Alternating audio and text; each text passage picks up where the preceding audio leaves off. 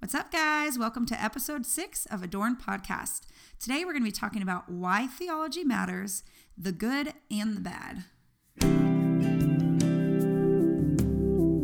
Hi, friends, and welcome to the Adorned Podcast. We're your hosts, Aaron and Casey. We would love for you to come join us each week as we discuss what it means to be made beautiful by God's Word. Whether you are a college student walking to class, a mom folding laundry during nap time, or a boss babe sitting in rush hour traffic, we hope that we can encourage and inspire you to pursue a deeper understanding of the Bible.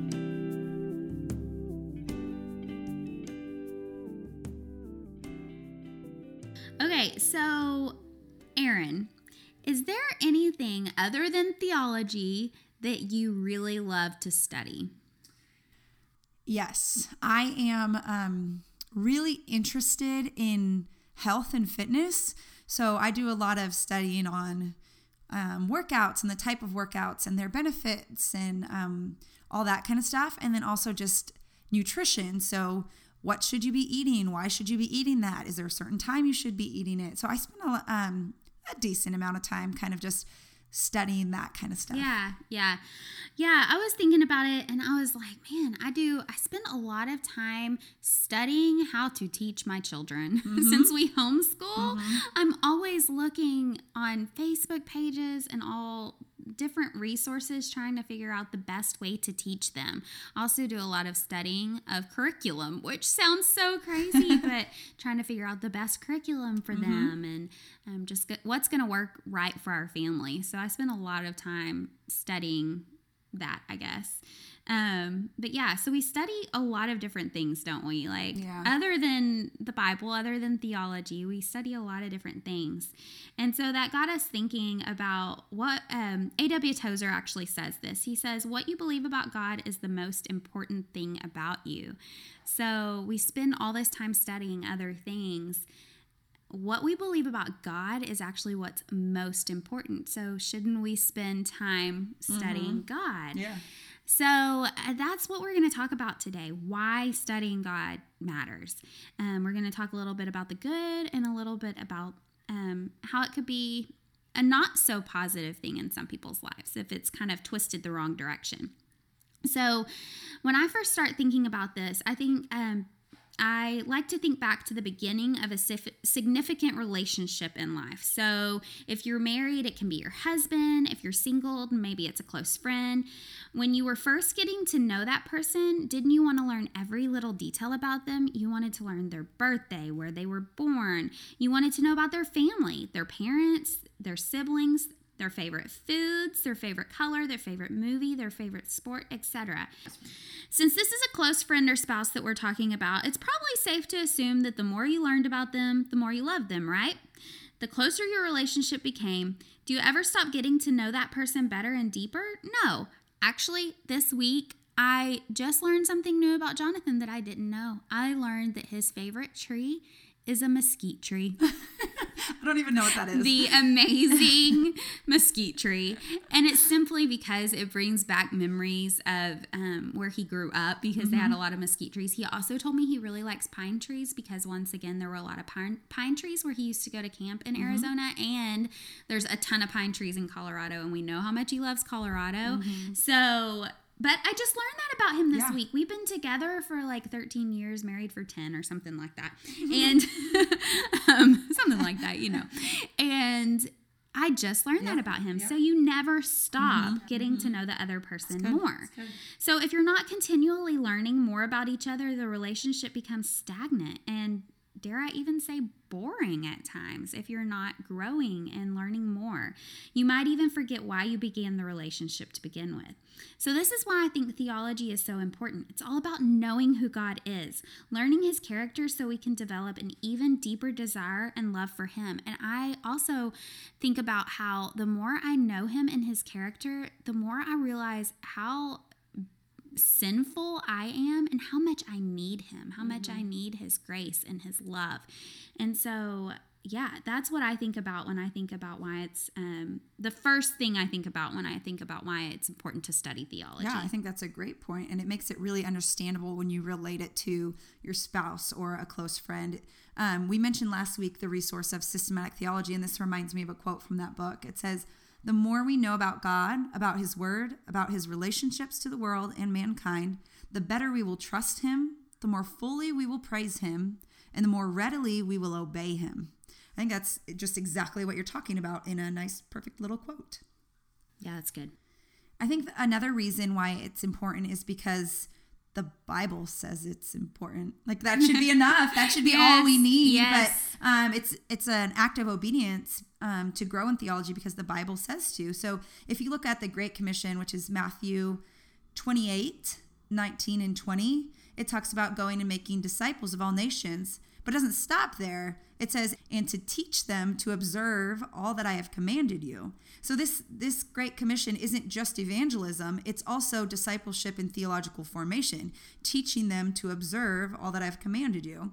So we need to not only be reaching people for Christ, but also we need to be helping them to know what it means to live for him and to know him and to love him and to obey him.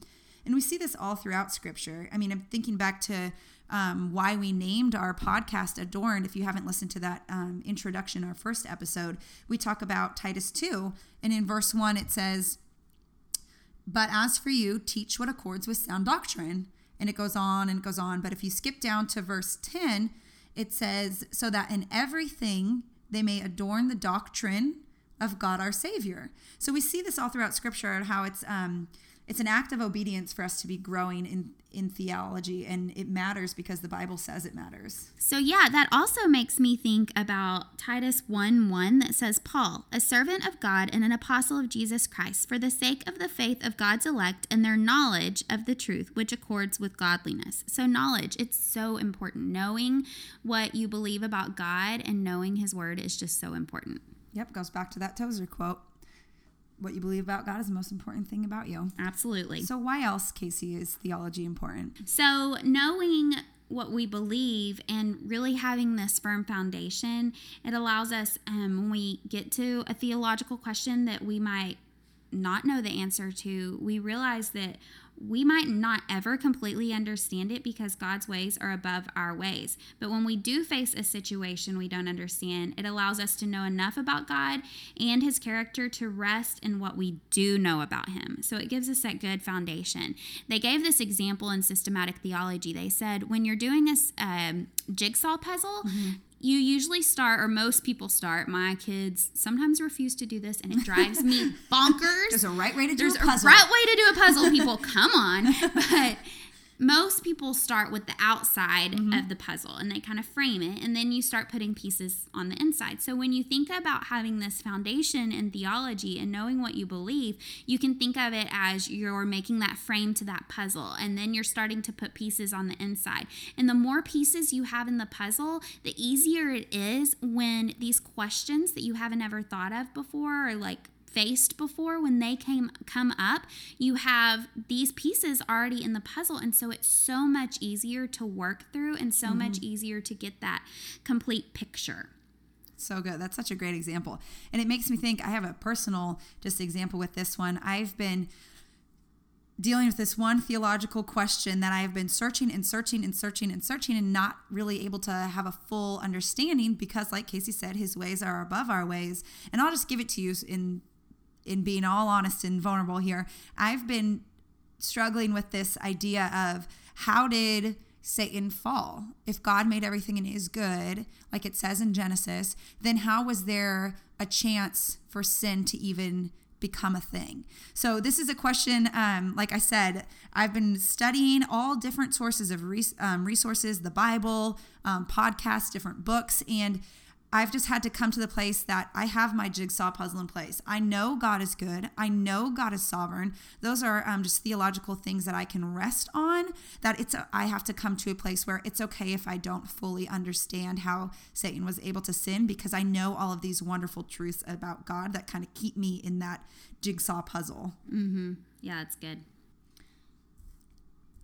I think this kind of leads into another good point of that we have to be able to catch bad theology. And the only way to be able to catch bad theology or wrong theology is to know the right theology. And sometimes this could come into contact where just your mind or your flesh might come up with the theology you want it to be, or it could be coming in from outside influences. But it reminds me of when I worked at a bank. I was a teller for maybe a year after we got married. It wasn't my ball game. I don't like having to get dressed and do my makeup every day. So that was the biggest crutch for me in that job.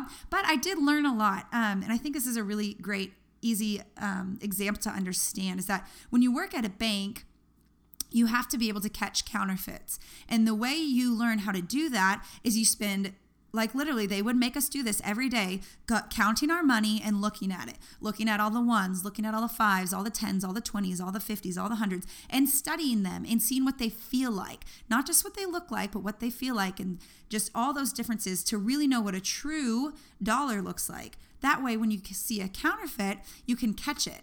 And you don't study. This is what I think is interesting. They don't give me a bunch of counterfeits to look at.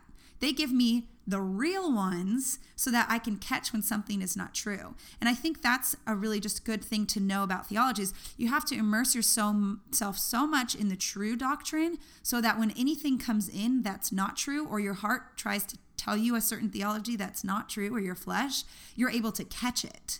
We might be tempted to put our own ideas or context around what we're reading. So good theology helps us keep that in check, because we might take one verse the wrong way, but when we study theology, it helps us to kind of gather all of the verses and passages on that topic that you're kind of dealing with, and use them to kind of give you reference and context on the part that you might be taking the wrong way. So what I mean by that is there's resources like we've already mentioned, but there's also concordance in a lot of Bibles that helps you find other verses that are on the same topic to help you understand them. So for an example, when we've been going through Ephesians, there's the word predestined, and a lot of people get caught on that word. So if that's something you get caught on, you can use your concordance and find other verses that use that to kind of give you a framework for that, just like the jigsaw puzzle idea. And I think that's just really helpful to kind of catch bad theology by using scripture to define your true theology. Yeah, that makes sense. That's great. So last week, we asked the question to each other, what comes to your mind first when you think of theology? So I thought, well, let's take this to a Facebook poll and put the same question out there for Facebook. So when I did, several people said the study of God, which is basically the Webster definition, and that's great.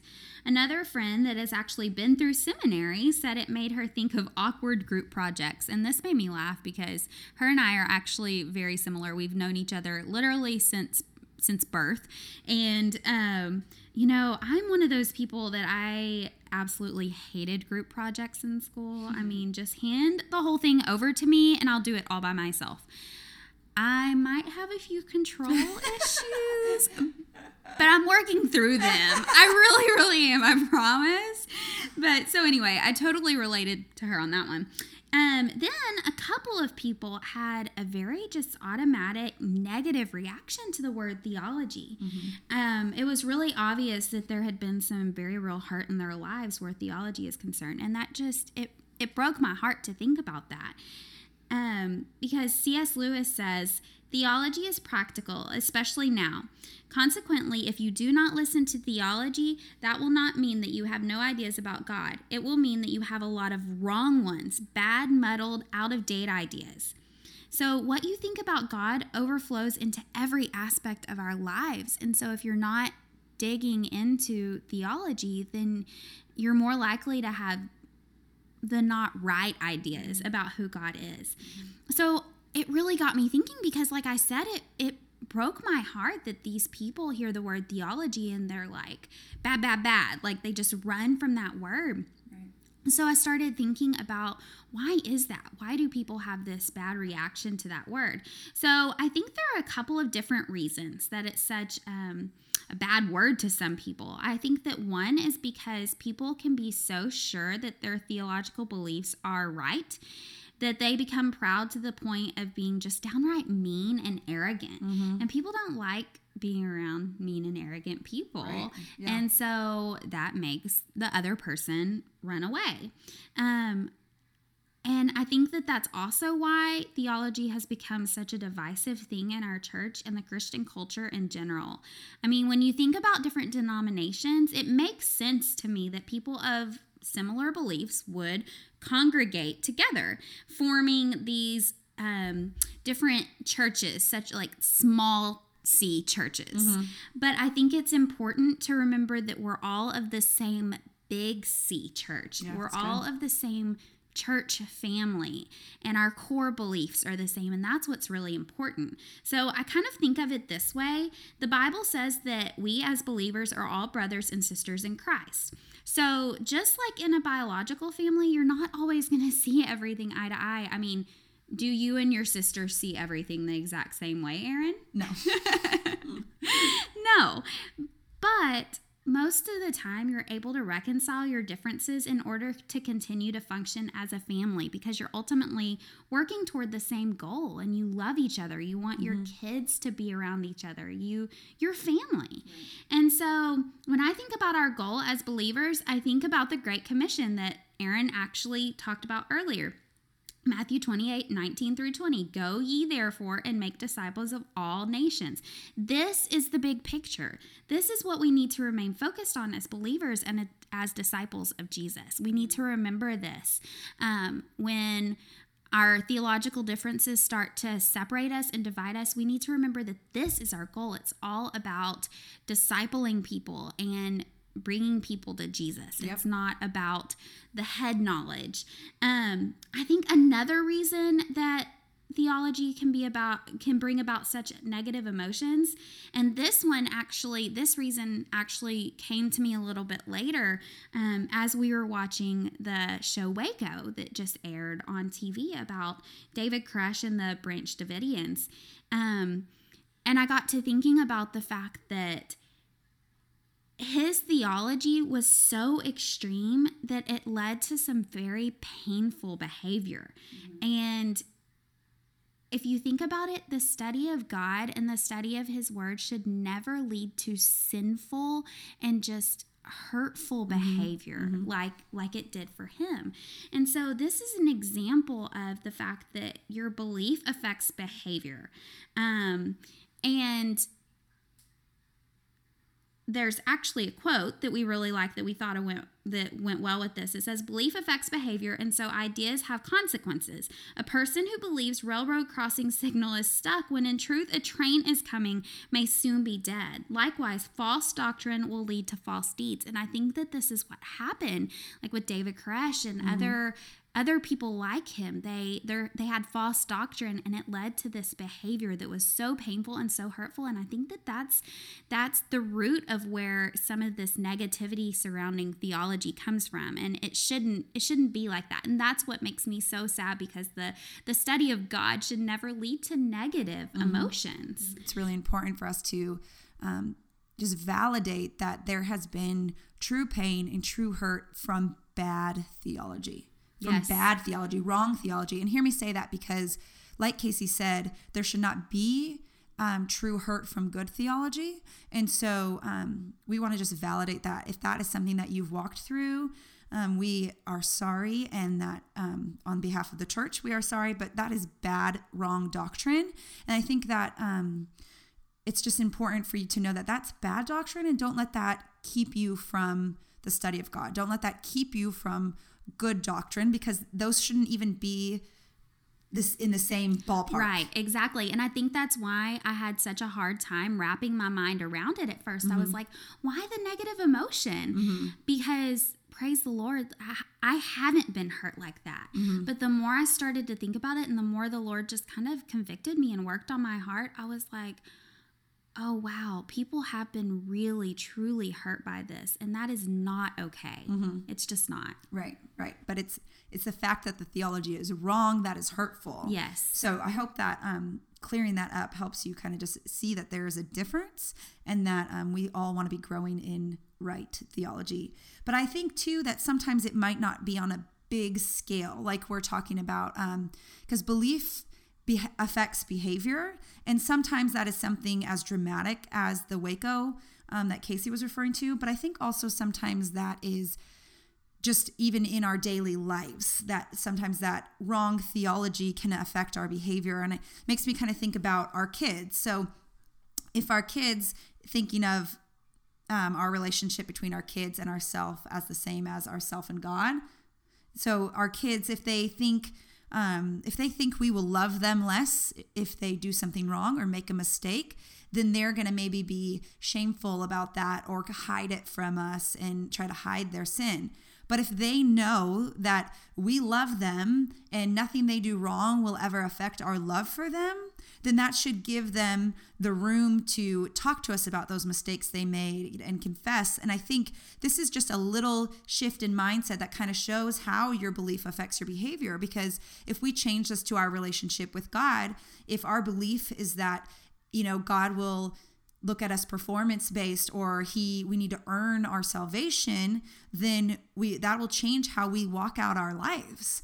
Versus if we have a right theology and that we know, and our belief is that God loves us no matter what, and his grace covers us, and there's nothing we can do that will make him love us less, then that'll affect our behavior, and we can walk in freedom and grow in obedience out of love as a response. All right, so we thought we'd end this episode just giving a little recap. We know this was a lot of information and it was a little bit heavy at some points, but we hope you walk away encouraged. And just to remind you why theology matters is because just like any relationship we have, it's important to keep growing in our understanding and love for one another.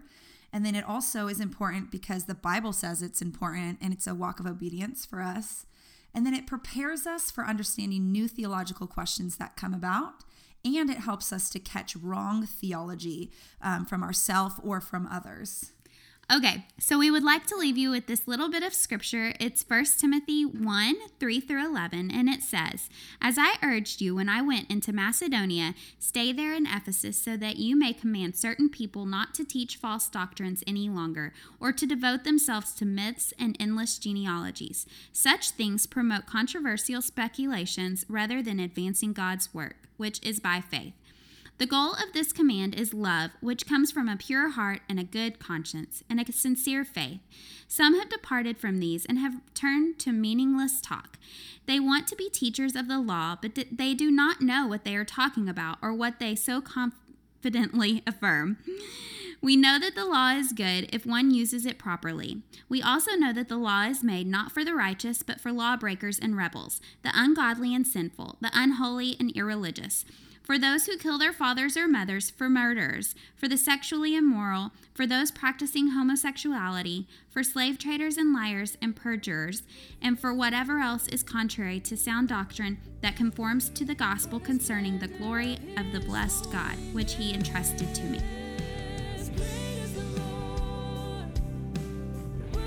If you've enjoyed this episode, please feel free to subscribe and leave a review on iTunes, and most importantly, share with a friend. The beautiful music that you've heard on this episode today is by the incredibly talented Katie Cobbs.